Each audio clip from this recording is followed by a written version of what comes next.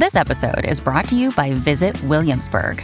In Williamsburg, Virginia, there's never too much of a good thing. Whether you're a foodie, a golfer, a history buff, a shopaholic, an outdoor enthusiast, or a thrill seeker, you'll find what you came for here and more.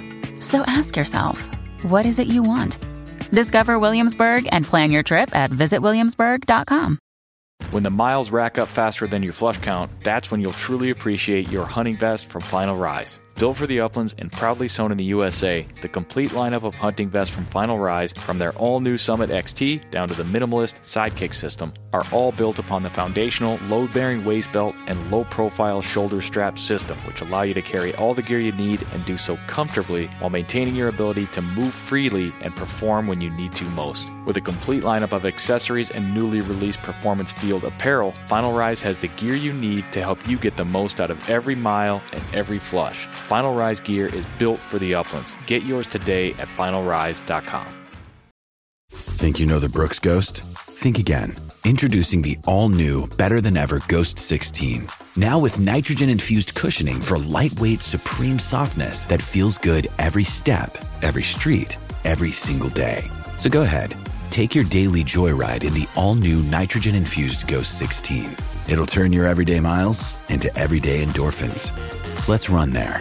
Head to brooksrunning.com to learn more.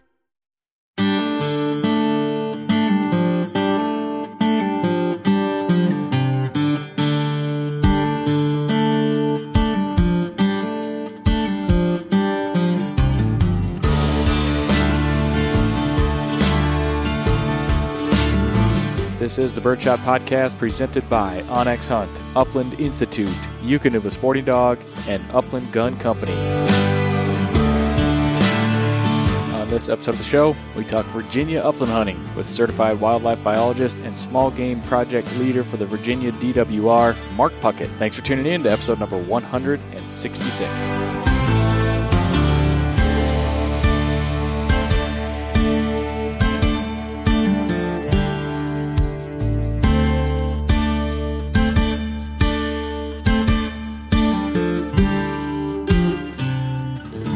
All right, welcome back to another episode of the Birdshot Podcast. Thanks for tuning in to this episode of the show. Got a great interview coming up for you in just a moment. But as always, I've got a few updates and announcements for you all. Thank you to Patreon supporters of the Birdshot Podcast. There's still just a little bit of time left in the month of February for those to sign up to be eligible for the February Patreon giveaway, which happens to be a complete video course series from Upland Institute or an Onyx Hunt Elite subscription card. Winner's choice on that. Thank you to all those that have signed up as Patreon supporters already. I just sent out a request to get everyone's mailing address so I can ship those Birdshot Podcast can coolers and stickers out to Patreon members very soon. Don't forget, you can save 20% on your next subscription to Onyx Hunt with the code BSP20. That's BSP20, whether you are signing up for the first time or renewing as an existing user of Onyx Hunt. Use that promo code BSP20. Know where you stand with Onyx Hunt. And as we are talking quail today, fitting to remind you of the message I shared on the last episode from our friends over at Pheasants Forever and Quail Forever. Attention landowners, the Conservation Reserve Program CRP is now open. CRP is a great opportunity for those hard-to-farm acres. It also helps improve a farm's profitability, delivers high-quality wildlife habitat, cleaner water, and healthier soils. The CRP sign-up is going on right now through March 11th. Find a local Pheasants Forever biologist at pheasantsforever.org/CRP or visit your local USDA service center. Farm the best, CRP the rest. Plenty of habitat and agricultural related conversation on our show today with Mark Puckett. More to come on that. Another reminder to rate, review, subscribe, follow the podcast wherever you're listening out there, whether it's Apple Podcasts or Spotify or one of the other major podcast players. If they've got a subscribe or follow button or a rating or a review, please consider doing any and or all of those things. Not only does it provide valuable feedback to me, it does support the show in numerous ways, helps us out in rankings, makes the show more findable. Every little bit counts to making the Birdshot Podcast bigger and better, and I thank you for considering that.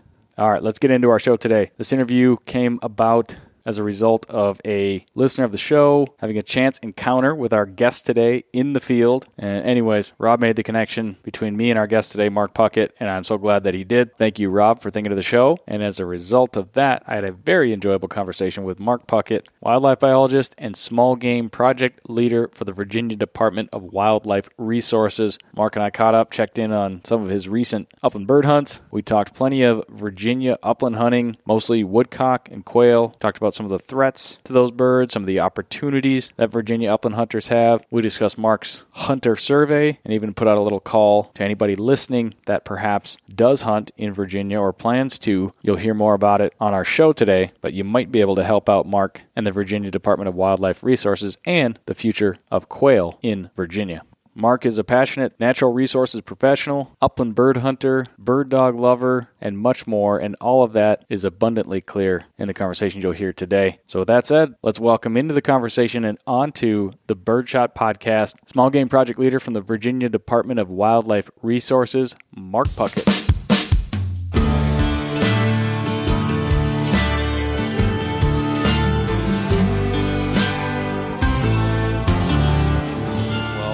Jump right into it, Mark, and I'd like to welcome you to Birdshot Podcast. Thanks for joining me today. Thanks for having me, Nick. I'm excited to be on. So, tell me a hunting story, Mark. I think it's still hunting season down there, and I think you've been lucky enough to be out chasing birds while I'm up here buried in snow. Yeah, our bird season this year was a little on the slow side. The woodcock weren't here like they normally are. I think it was very dry early on, but I did have a couple of good hunts. One day I went out, my dog Tilly and I, and we hunted all afternoon, and we found 2 coveys of quail and 5 woodcock, and we didn't bring anything home, but we had a great time. I ended up walking 9.5 miles that day. So we do a lot of walking here in Virginia, and but it was a good day to be out. And I ran into another bird hunter that day, which kind of led us to this call today. So, yeah. Yeah, mutual connection. I have not met Rob in person, but he is. I believe he was a listener of the show prior to, or had listened at least, and now I've been talking to him through Upland Gun Company as he's looking at one of our guns. So that's been fun, and sort of a chance meeting between you two that led to this podcast. So yeah, I'm certainly grateful for that chance meeting.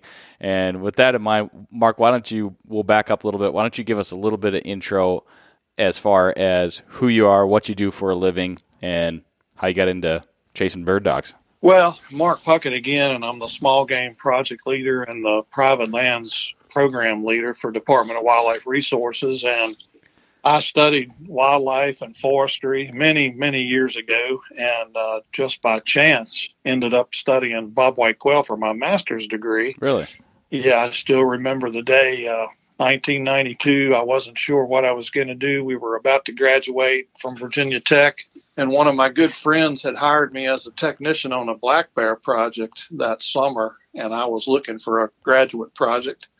Didn't really know much about the process, to be honest. I guess I was too naive to know that I may not even get a graduate project, but he came down the hall with a flyer, and that flyer advertised a position at North Carolina State, which was studying bobwhite quail. And I ended up applying, and one thing led to another. I did end up studying quail in eastern North Carolina. And while studying quail, I met several mentors. All my life I had wanted to be a bird hunter. To be honest with you, I never really knew how to become a bird hunter. I had known bird hunters as a kid. My dad hunted, but we were rabbit hunters mostly and deer hunters, and we would walk up birds, but we didn't have a bird dog. But the barber in Pulaski, of all places, his name was Royce Lookerbill. And he was known as a bird hunter, the best bird hunter around. And I still remember sitting in that barber shop as a 7 or 8 year old, and all of the attorneys and folks from across the street in the courthouse would come over, and he was the man. They asked him everything about birds and bird dogs, and it was always mystery to me how you became someone like him. He was a true Southern gentleman. That was so long ago. all the decades past. Well, anyway, ending up at North Carolina State, my major professor, Pete Bromley, was a bird hunter, and also my mentor, who was working on his PhD. I won't drop any names. He is the CEO of a major quail research institution now. But at the time, before he was famous, he was my bird hunting mentor as well. So really just kind of by chance ended up working with quail and running into these folks who were willing to mentor a young bird hunter and put up with a lot of my mistakes and have patience in teaching me how to become a bird hunter. And so it was there that I got my first bird dog. I was a broke graduate student, and I managed to scrape together $250 to buy my first Llewellyn setter. And I've been bird hunting ever since then, and I've had bird dogs ever since that time. So that's super cool. If I take a shot in the dark and say Dr. Dale Rollins of Rolling Plains, is that your mentor? No, actually from Tall Timbers. And again, okay. Not dropping names, but yeah, we were friends, and Bill was able to take me under his wing back in those days, 30 years ago now, and bring me along as a bird hunter. So it just emphasizes, I think, in upland bird hunting, how important it is to have a mentor, somebody that is willing to spend time with you, because it's, as you know, it's not the easiest form of hunting. It takes skill and time and patience. Yeah, I think, patience, persistence, you could get, I think there are, and I mean, you could say that about, I think, a lot of hunting. There's many things that can frustrate a new person that has limited experience and no success to speak of or to fall back on. You can really find yourself in a lot of situations that you just lack the confidence to forge ahead, right?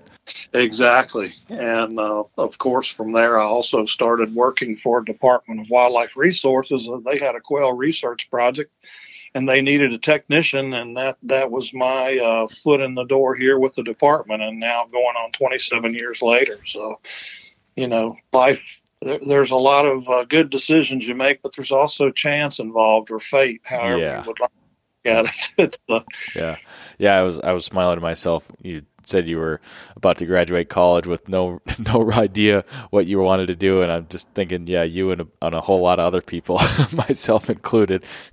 Yeah, it's amazing.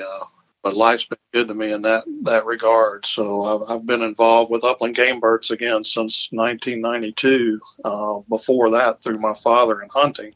Yeah. But officially, 1992. Very cool.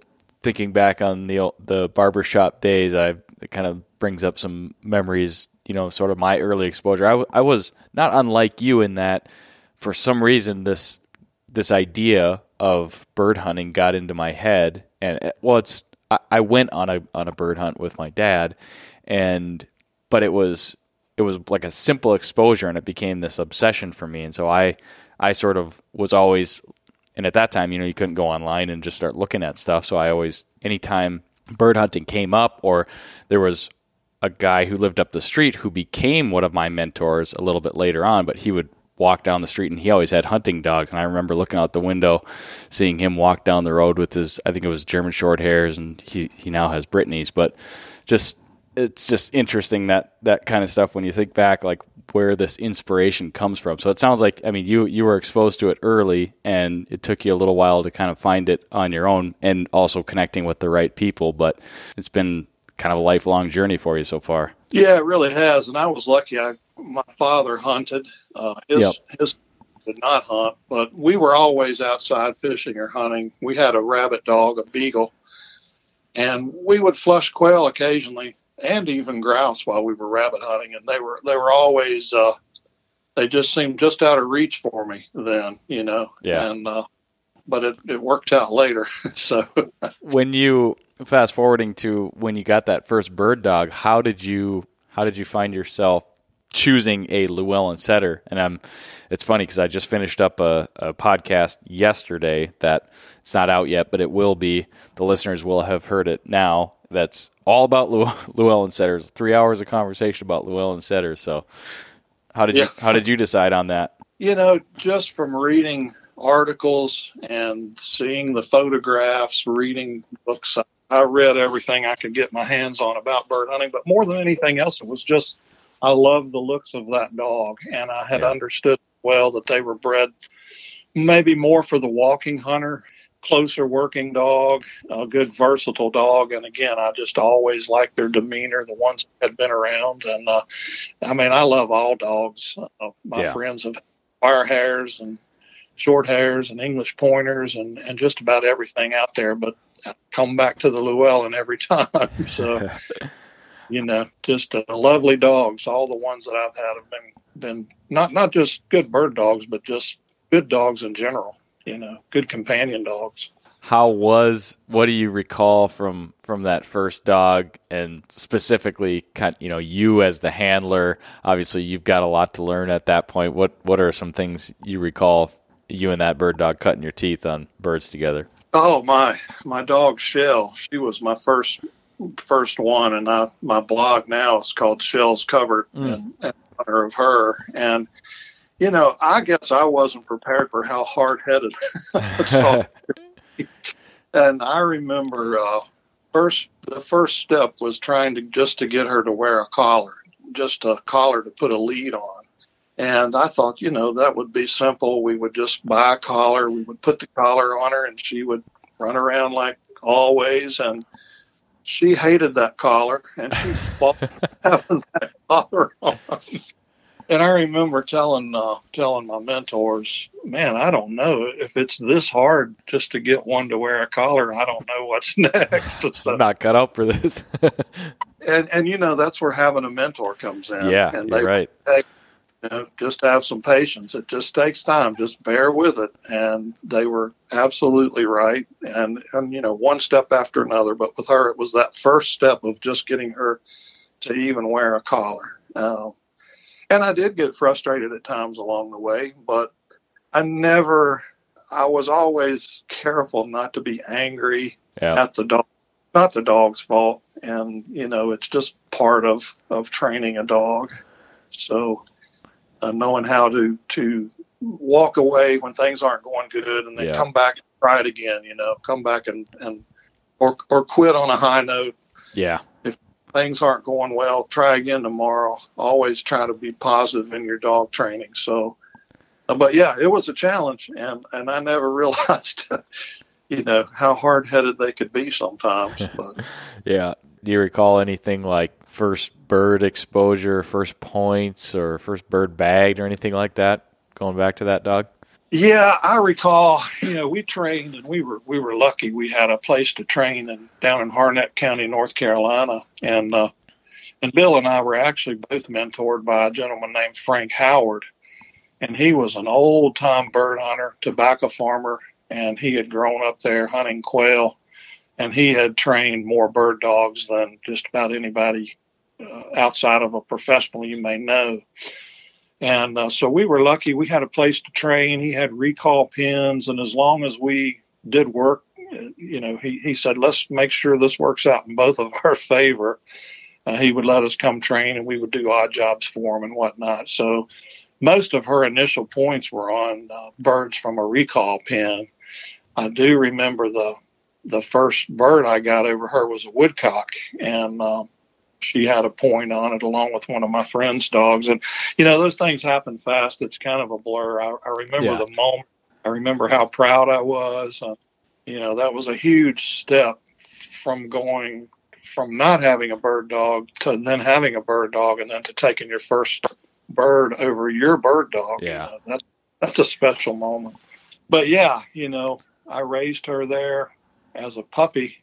We did our work at Alligator River National Wildlife Refuge in eastern North Carolina. And the folks there joked that they called it Jurassic Park because there were so many red wolves, black bears, bobcats. Oh, really?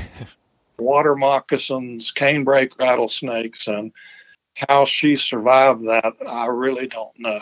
Sounds a bit treacherous. Yeah. I remember letting her out one time, and she just took off. And, occasionally they'll run almost out of sight, and you wonder if they're ever coming back. Yeah. She did. Yeah. Well, let's jump ahead a little bit, I'd like to dive into kind of Virginia quail hunting at this point, because that's sort of one of the reasons that Rob connected us to talk about it. You guys were out. Were you quail hunting or were you woodcock hunting, or is it a mixed bag hunt? It's a mixed bag Okay. hunt. That's a great point for Virginia. When the woodcock and the quail season overlap, that's when you can really go out and keep your dog and some birds. The day I was telling you about where I found 2 coveys of quail and 5 woodcock. Now, to some folks, that may not sound like a lot, but that's pretty steady action throughout the day with finds and points. Mm-hmm. So the dog stays interested. And that's kind of what, I tell folks here, you need to kind of develop a new attitude about what your goals are for bird hunting. You're not going to go out and fill up a game bag in Virginia very often with quail, but you can certainly combine quail and woodcock and have some really good hunts. And I think you mentioned it before and others, Virginia is not really known as a destination state for upland bird hunting. And I understand that. 40 or 50 years ago, it probably was. There was a lot of great bird hunting, grouse and quail in Virginia. Yeah. But now the new bird hunters, again, the exercise is great, the being outdoors, the relationship with the dog, and there's enough action here in Virginia, I think, to keep it extremely interesting for the dog and the hunter. And we do occasionally have bird hunters find a lot of quail. Had one hunter this year who found 10 coveys of quail on 2 different days. Was averaging 4 to 5 coveys a day. And so that's not the norm, but it is still possible here. Yeah. And, we'll have woodcock flights where, finding 15 or 20 in a day is not unusual. It's hit or miss, as you know, but.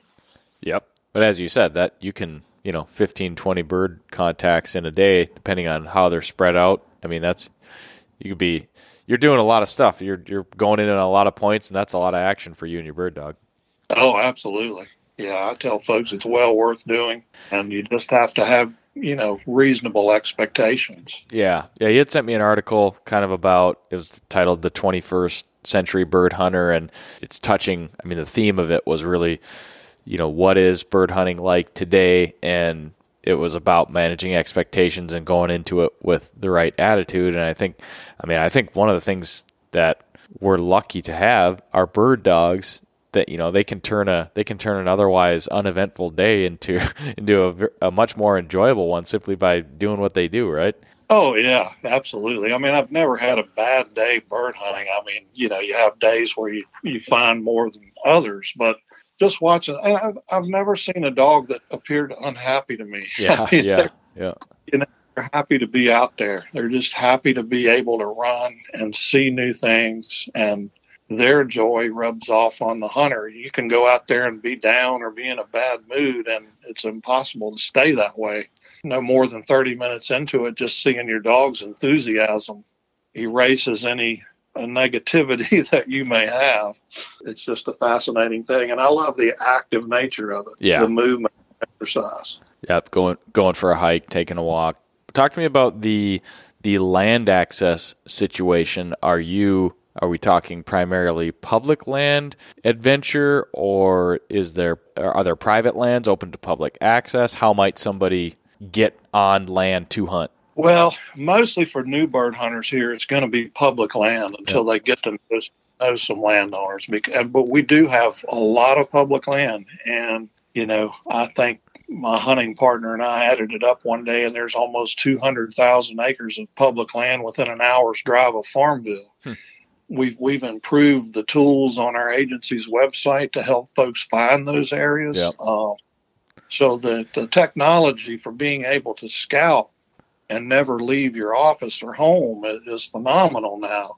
All those tools that we didn't have 30 years ago, you had a gazetteer and you had a car or a truck, and you went out and you looked, and folks can now find places from their computer. So that is a lot. But public land, just about all the public land, at least in South Central and Eastern Virginia, is going to have a bird population of some kind, quail and woodcock, and the hunting's probably going to be fair.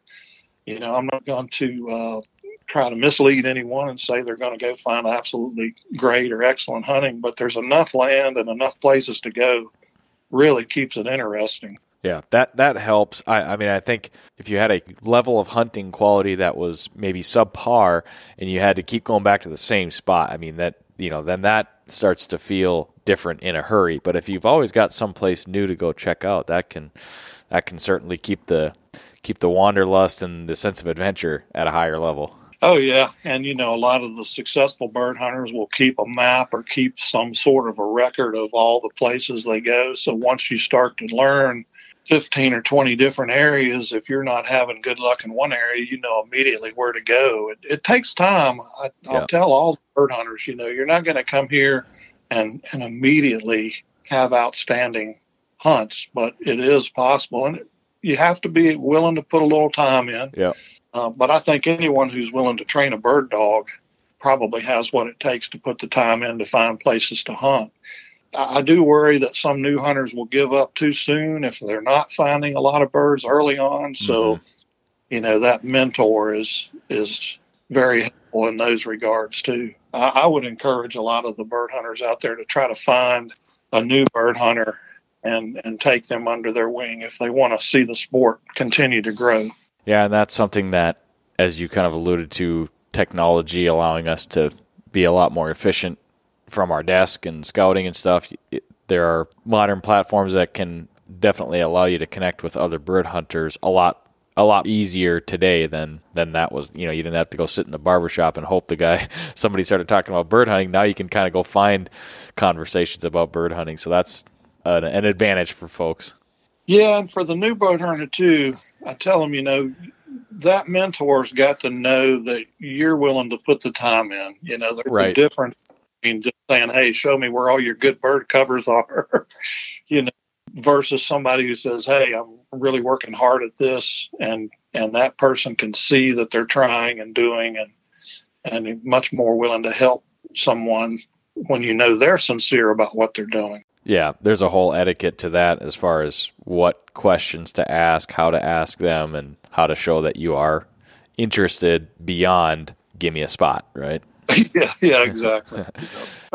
So one of the articles that I read, it talked about, I'm always interested in this kind of stuff. It talked about kind of the story arc of quail, and the point that it referenced was, I think it was 2000 and 2001, which was, in a sense, sort of the bottoming out of quail, and it gave the impression that it has improved since then. But could you walk me through the time before that, going back to 92 when you started hunting, and then leading into 2000, 2001, and then kind of, now 20 years later where you're at with quail? Yeah, I can do that. I can go back and I'll say that I think quail have seen peaks and valleys for the last 200 years. Mm-hmm. Yep. I think after World War II, through the 50s and into the 60s, we saw some dramatic changes in farm ownership. A lot of folks that came back from the war effort moved into the suburbs, and so there were some farms that were abandoned. There was more cover, but the farming methods were modernizing. Some of the crops were changing. It was like a tidal wave of change for about 3 decades, and there was a peak in the upland bird hunting in Virginia in terms of the sheer numbers of harvest and the number of hunters was in the early 1970s. And then in the mid-70s, there was a recovery in our big game populations. I call it the rise of deer. And there were a lot of small game hunters that previously hadn't had much access to deer hunting, and now deer were becoming more plentiful. So there was sort of a switch from some of the small game hunting over to big game hunting. But during that same time period, the cover was starting to decline. Things were changing on the landscape, more human population. So the birds were starting to decline in the 70s. And then in the late 1970s here, and even further south, we had 2 of the most severe winters that on record, to be honest. And those quail that were hanging on in marginal cover and marginal areas, they pretty much never came back after that. So, and then the bird hunters will tell you they had pretty good numbers up until the early 1980s. And then there were some changes in the timber industry, and I'm not pointing a finger at the timber industry, just honestly saying that harvesting methods and site preparation methods switched from mechanical windrowing and prescribed burning to more of the use of herbicides, and the types of pines grown have improved. So a lot of changes along those lines. And so from the 1980s, the bird hunters really started to notice that decline. And that's when they started coming to the agencies saying, guys, something bad is going on here. And about that same time, Quail Unlimited was formed as an organization. And then by the late 1980s, the bottom had started to fall, and folks were really kind of in a panic mode. And that's when our agency, along with a lot of others, developed quail recovery programs. Virginia had one of the first statewide quail recovery efforts that began in the mid-1990s, which is how I got hired, in fact. But I think it did bottom out in the late 90s into the early 2000s. It also coincided with some severe drought and some extreme weather conditions. And then through the conservation programs in 1996, the USDA Natural Resources Conservation Service developed what was called the Wildlife Habitat Incentives Program. And it was the first. There were wildlife programs before then, but this was the first one that actually had wildlife in the title. And it was a paradigm shift in USDA where they decided at that time that wildlife would be an equal partner with soil and water conservation. So, that was a huge step in conservation for wildlife. And since that time, we're going on almost 3 decades now of persistent wildlife habitat conservation efforts. We've been beating that drum and getting the word out now for so long, and I think it started to have an effect. In the around 2005 or 2006, we started to see enrollments increase in those conservation programs, and Quail Forever came in after Quail Unlimited didn't make it. And other conservation organizations like the Turkey Federation, the Rough Grouse Society, everyone started to focus on habitat. Yeah. I think everyone realized habitat was the one big thing we could do something about. And so, you fast forward in Virginia, we started our second quail plan back in 2008. And luckily, we were able to hire a team of private lands wildlife biologists, 5 of them at the time.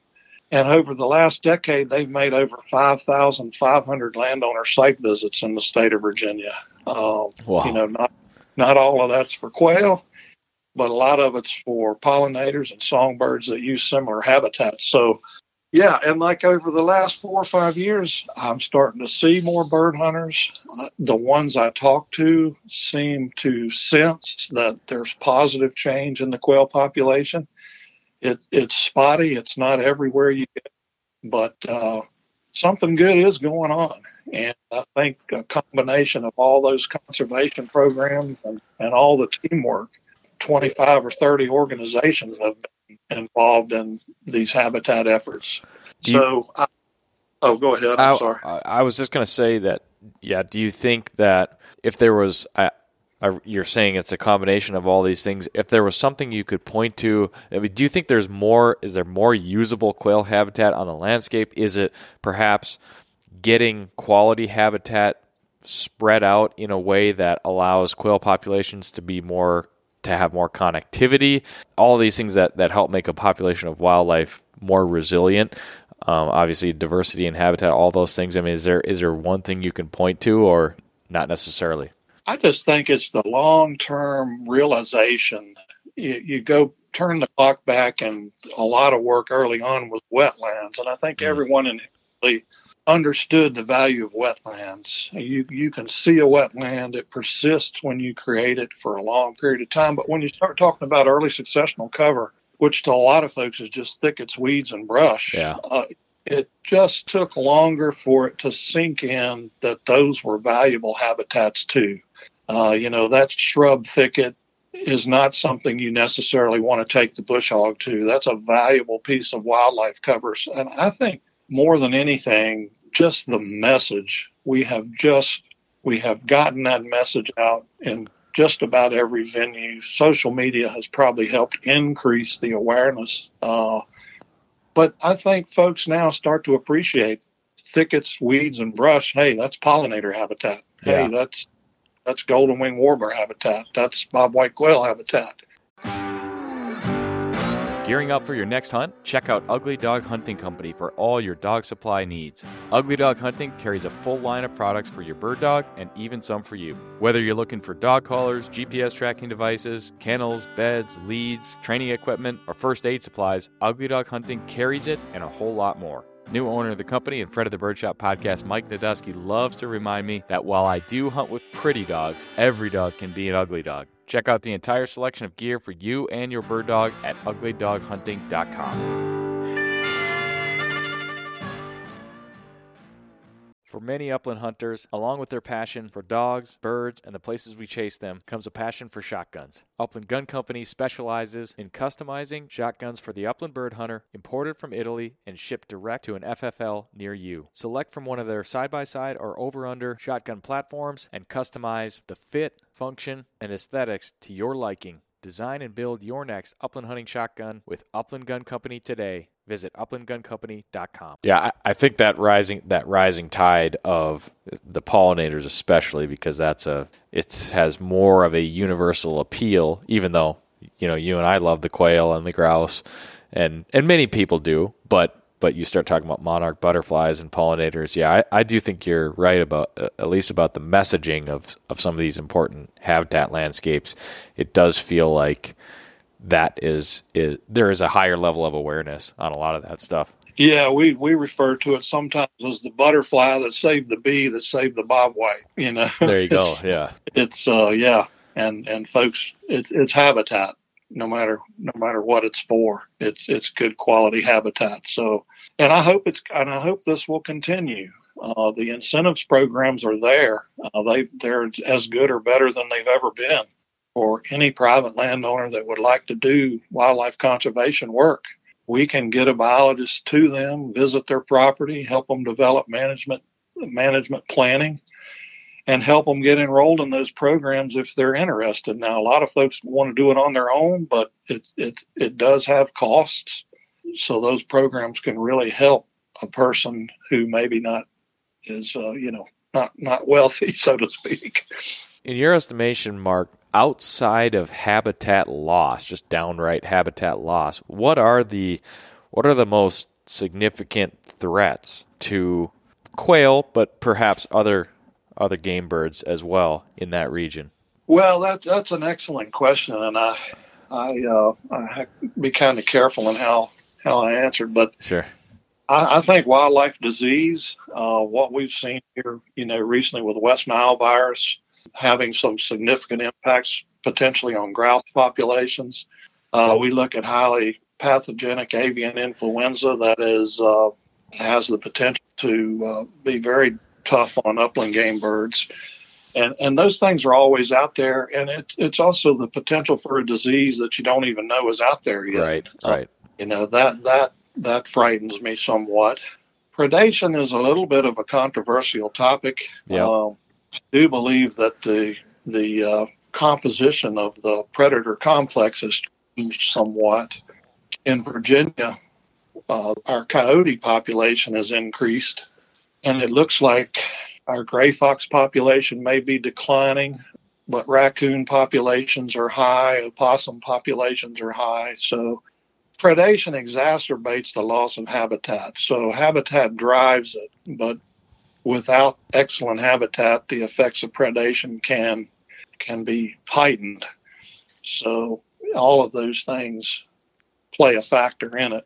Yeah, normally I know this just from spending time working with the folks at Rough Grouse Society. The conversation, we can talk about threats and causes for concern for these birds, but eventually circle back around to, one of the clearest, most effective ways to help the birds deal with those threats is to have high quality diverse habitat, which in theory would make them more resilient and would allow them to evolve and survive perhaps a localized predation effect or a disease outbreak over here. If you have healthy populations across a wider region, that's how they survive and thrive. I mean, is that still kind of the best bet, do you think?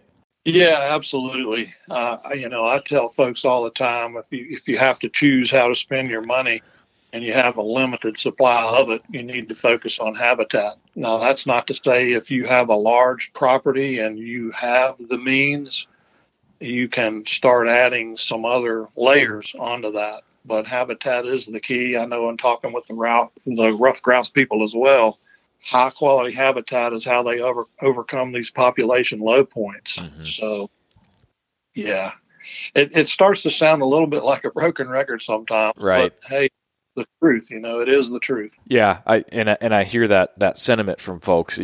They sort of tire of beating the habitat drum, but it still seems to be and will always be a critical component. I mean, it's not something that you can ignore, but of course nobody wants to be blindsided by some unknown cause that we weren't paying attention to, but it's not easy to pay attention to all kinds of things that we, like you suggest, we may not even know they exist, right? Yeah, exactly. And then, environmental contaminants, I don't want to go too far down this road, but when you look at species in general, when we see declines in amphibians, we're seeing declines in bat populations, and that means that there's a decline in insects more than likely that could be driving that. It makes you start to wonder there probably are some things we're missing, and how environmental contaminants and climate change might play a role as well. Smarter minds than mine and mine. But it is something in the back of my mind is habitat, no matter what, is going to be what it takes to bring a species back or just to allow them to persist through some environmental issue till that issue is solved. Yeah, it's maybe one of the simplest things and at least something that we have some degree of control over too. Yeah, and even a person with a backyard can do something. Every little bit helps. Do what you can. Don't talk yourself out of creating habitat because you think it won't help. Yeah, it's always going to help something. All right, something I jotted down. What role do hunters play in as far as reporting, whether it's quail sightings or observation? I know just from talking to you a little bit that you've got a network of hunters that you talk to regularly. So what kind of insights and things that they can share with you that are helpful to you? Well, I have an avid quail hunter survey, and sadly the number of folks involved has fallen off sharply. I'll make a pitch for getting more folks involved, but hey, we might be able to help you with that. Yeah, absolutely. And I can give you more information for how they could contact me. Of course, email's the simplest way, but cool. We call it our Avid Quail Hunter Survey. And they keep records of the number of hours hunted and the number of coveys flushed and the number of birds bagged. And the big number that I look at is coveys flushed per hour. Mm-hmm. And that sort of gives us the best trend of how the hunting is going. And these guys are I call them the old time bird hunters. They know how to hunt birds, and if they're not finding them, something is wrong. So, right. But we would love to get more folks involved. It's really simple. I send out a package of information every October, and they simply keep a real straightforward data sheet. They send in a few quail wings from quail they harvest in case they ever want to do disease testing or some things like that. And then we also run the June call count, but that's not so much the hunters. Some of them are. Sure. But for me, the hunters is just maintaining that personal contact with as many of them as I can. I just love hearing from them. They'll send me letters, they'll send me emails, they'll come by and see me, they'll give me a phone call, and I just love to talk to them about what they're seeing because they're out there more than anyone. Yep. And they're the best litmus test for what's going on out there. And to be honest, it's how I've been able to see what I think is a modest increase in the quail population because our surveys, again, are not really robust enough to detect a small change. I fear the day when we lose contact with some of these hunters. I hope we never do. They're like the canary in the coal mine, I guess, in some way. Yeah. I think it's definitely of interest to me, and I think different states use hunter observation. They'll do surveys, and states use it at varying degrees. And I, certainly understand that. Yeah, it would be great if we could run a survey for every species out there and do more and more and more. But obviously, it comes down to time and resources. But as you're obviously pointing out, I mean, I think the people chasing these birds in the fall, hunting them, they have an appreciation for them. They have they value them very highly, and of course, many people are willing to voluntarily submit this kind of information if we can make the information available to them, or the survey, or make them aware of it. So it starts there, but that collective power of observation, you've got some built-in geographic dispersal of these hunters, and they're chasing them in different regions, and it seems like a really obvious way to gather intel for someone in your position. Yeah, absolutely. And it complements the surveys. If you just relied on the surveys, you would be missing a lot. I think you have to have both. And I would say too, even with bird watchers, taking it even a step further, it's just having a contact with a human being that's out there on the ground. Yeah. Able to talk to them, because they see and learn and observe. I don't think anyone spends more time in the field than hunters. They're just out there in good weather, bad weather, and they observe things. One of my colleagues runs a bow hunter survey, and it's amazing the observations that your bow hunters, they're sitting there quietly in a tree stand for hours on it. Really, really great information comes from that. So our agency is certainly modernized. We're embracing every constituency. We reach out to the hikers and the bird watchers and the kayakers, but we also still support our hunters and our fishermen and trappers, because we're here for everybody, but we don't want to lose touch with those folks. Yeah. The hunter survey, I'm assuming that's voluntary and anybody could participate given the proper information? Well, yes, for the quail survey, yeah, that's exactly correct. Anybody who would want to participate, all they have to do is send me an email and say they would like to participate in the quail hunter survey, and I put them on a list, and I'll send them out that package in late October, a couple weeks before the season comes in. Yeah, that's absolutely true. We do another survey that's sort of a random survey. It's our general hunter harvest and information trend survey. Mm-hmm. And that is based on licenses, and that is more of a random survey. But the quail survey, anyone who wants to do it, yeah, I can get them. I'm just thinking about the potential applications for perhaps another resource professional is listening to this, or clearly you value the quail survey. What are some things you would share about, how to run an effective quail hunter survey? Well, this one dates back many years, and my predecessor here, Mike Fee, he was the small game project leader, and he started this survey in the late 80s, as I recall. And so it really takes initially the project leader for that state to go to these quail groups, or whatever group it may be, whether it be grouse hunters, go to some of their banquets or some of their meetings and just talking to them about it. And then you want to keep it fairly simple. It shouldn't take them too much time. It shouldn't be tedious for them. Right. But really that personal contact with a lot of these chapters, the chapter officers, and just getting to know them, and they get the word out to their members, is one good way to do it. And then we advertise it also in our hunting digest, so it goes out to everybody in Virginia that gets a hunting license. Okay. And then what might you share with, in this format, podcast format, what might you share with the quail hunter that is going to complete this survey? What do they need to keep in mind as they go in field, as far as like timing the hunts and that kind of thing? Well, the big thing is occasionally we'll have two hunters that hunt together that are both part of the survey. And so they have to decide ahead of time who's going to record for that day, because, we don't want to double count the coveys per hour. Gotcha. So okay. They just need to coordinate a little bit amongst themselves. And, again, coveys per hour hunted, just be accurate about the hour hunting. That doesn't include the drive time or the time you're eating lunch. Just try to record the hours you were actually hunting, and then the number of coveys flushed during that time period. And so that dates back a ways, but you have seen a slight increase in that over the last decade or so? Yeah, I get new members every year. I think I'm seeing more new bird hunters than I am survey participants. So I think what I need to do is maybe think about how to translate this into an online survey. That's on my end more than the hunter's end. Sure. I need to modernize and reach out a little more and try to accommodate the modern bird hunters who are doing everything on their iPhone.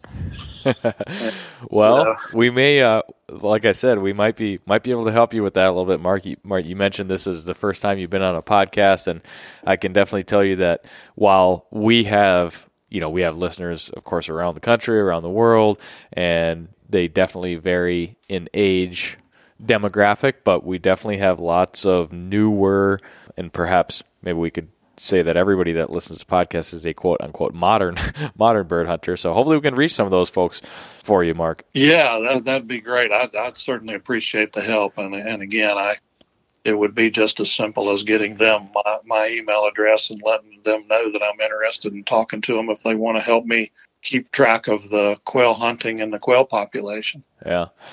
So, all right, let's transition a little bit. I would love to hear you describe to me what an ideal, and I'm very curious about the mixed bag, the quail woodcock, but talk to me about what a good quail cover looks like in that part of the world, Mark.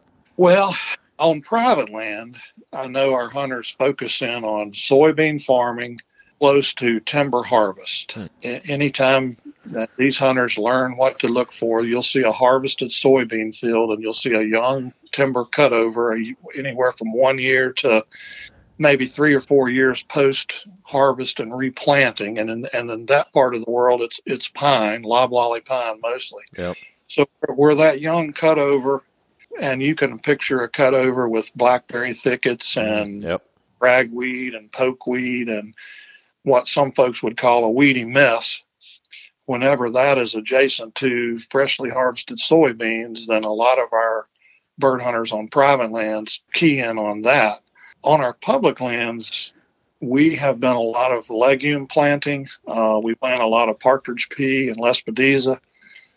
We also plant food plots of various types, and we try to plant those adjacent to thicket cover. So, whether it be quail or woodcock, you've got to have some shrubby thicket cover somewhere close by to hold those birds. Brand new bird hunters, I think sometimes they hesitate to go into the thicker cover. They're used to maybe just running around the edge of a field, but you really have to get back into that cover. and you've got to have a dog that wants to get into that cover as well. Yeah.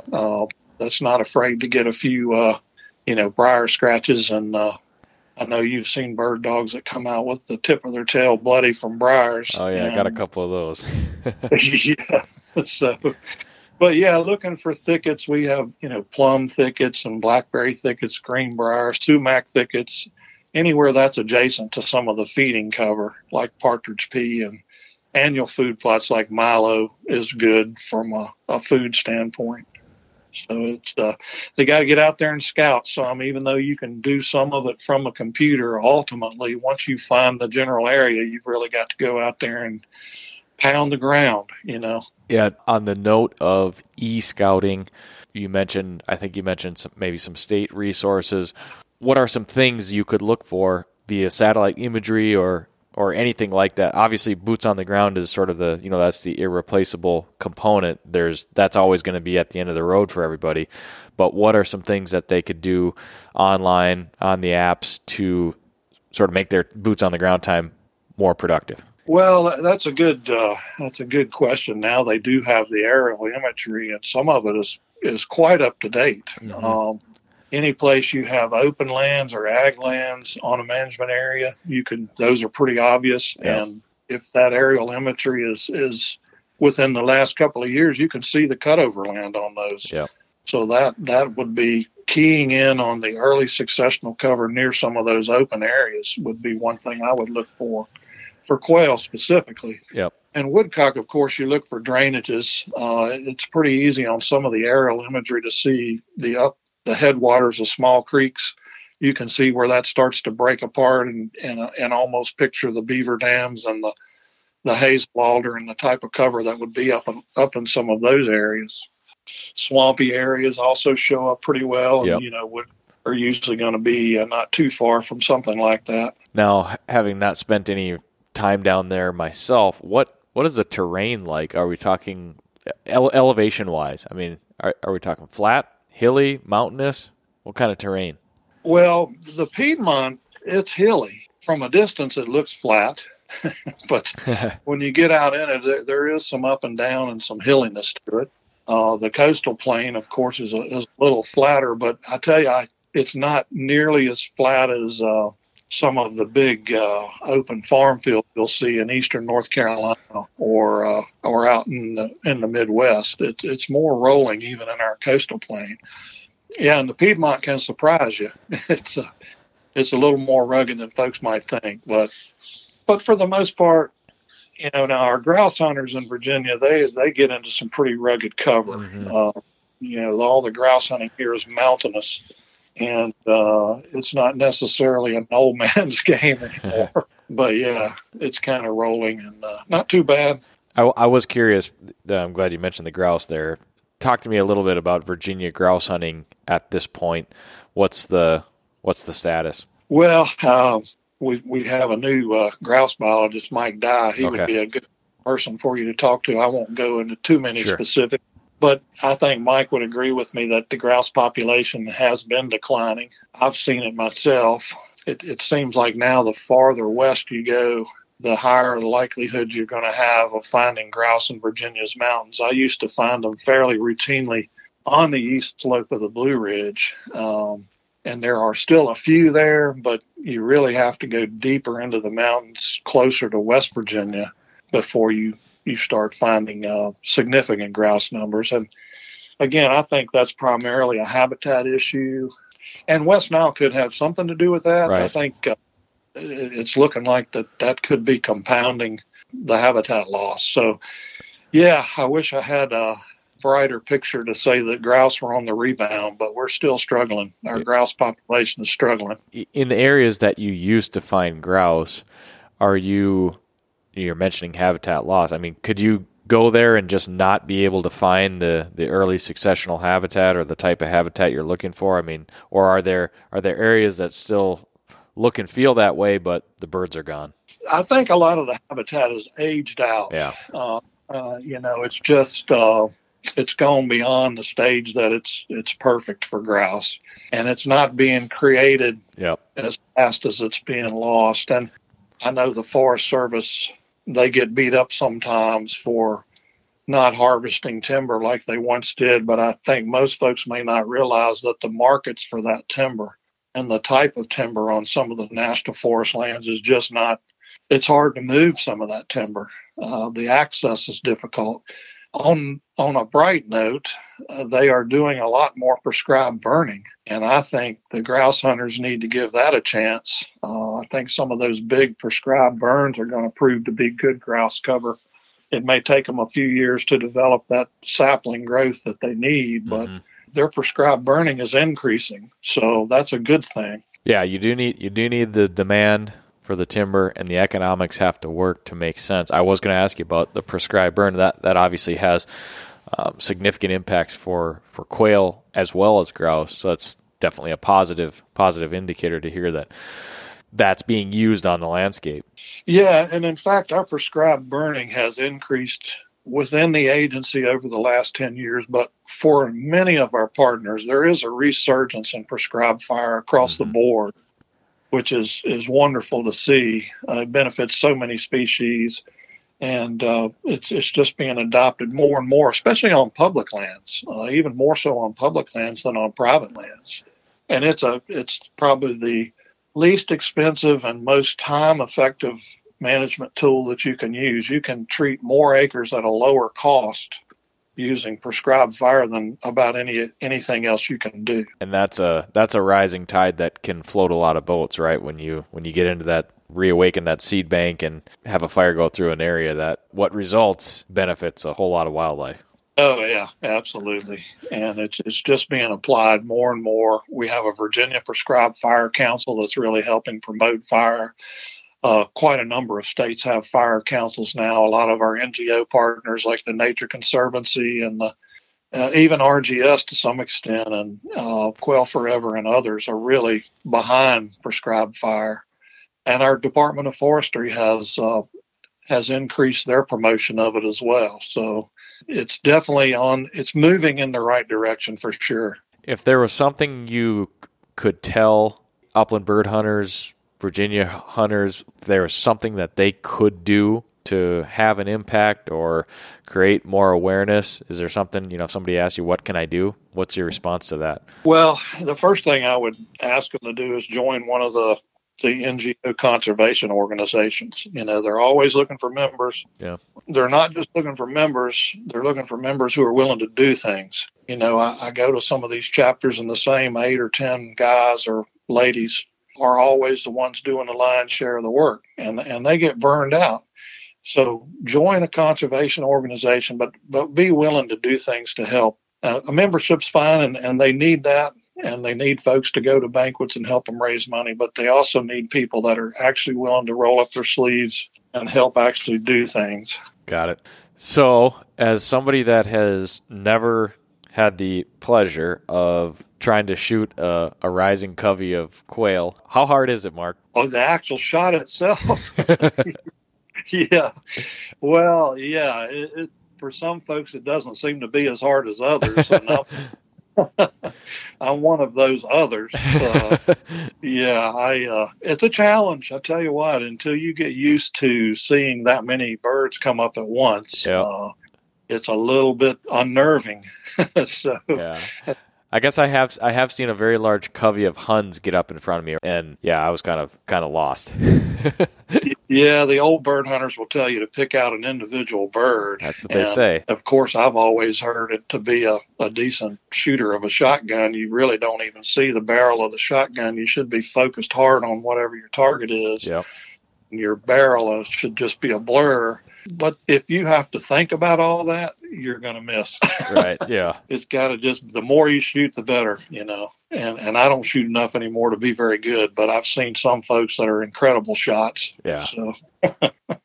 So you've got your season's open, is it through the end of the month, through the end of February? No, our quail season closes on January 31st. Oh, it does, okay. And our grouse season closes the second Saturday in February. Now, rabbit and squirrel run through February, okay. So there are oak seasons, but no, we're pretty conservative on our quail season. Yeah. So you and the dogs you're done for the year, other than exercising and looking ahead to the fall of 2022? Yeah, and I get my dog out. I'm lucky I live on a piece of property. I've got some walking trails and a creek, so I'm always out with my dogs. And I will occasionally go to a hunting preserve I'm not ready to give up yet, Yeah.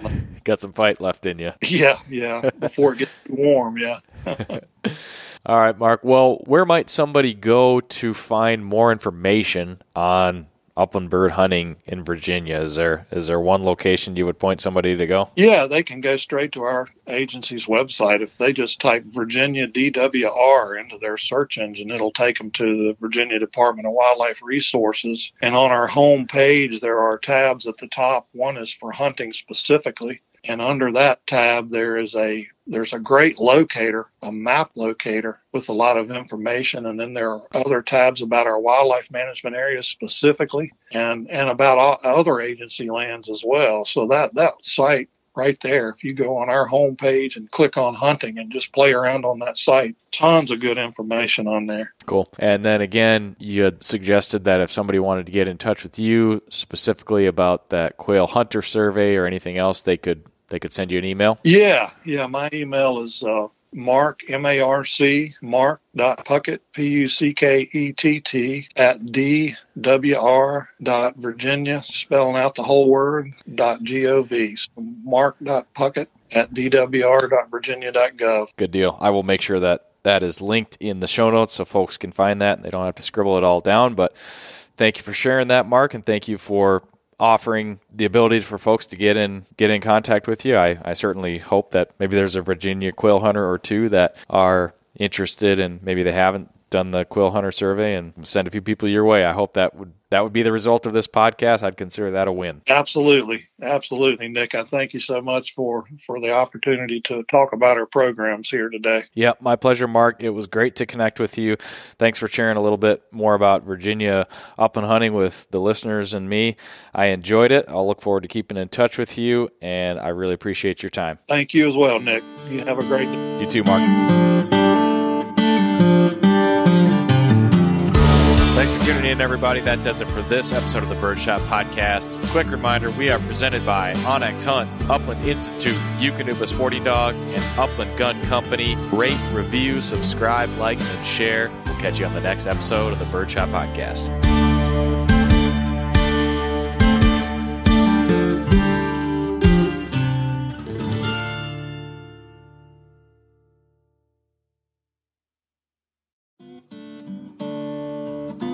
Hey everyone, this is Nick from the Gun Dog It Yourself podcast. If you enjoyed this show, then you might want to check out my show as well. We highlight and break down the ins and outs of training your own hunting dog. Whether it's a bird dog or even the occasional hound dog episode, we cover all topics related to hunting dogs. Check out Gun Dog It Yourself on any podcast streaming platform and hit the subscribe button to be sure not to miss any future episodes.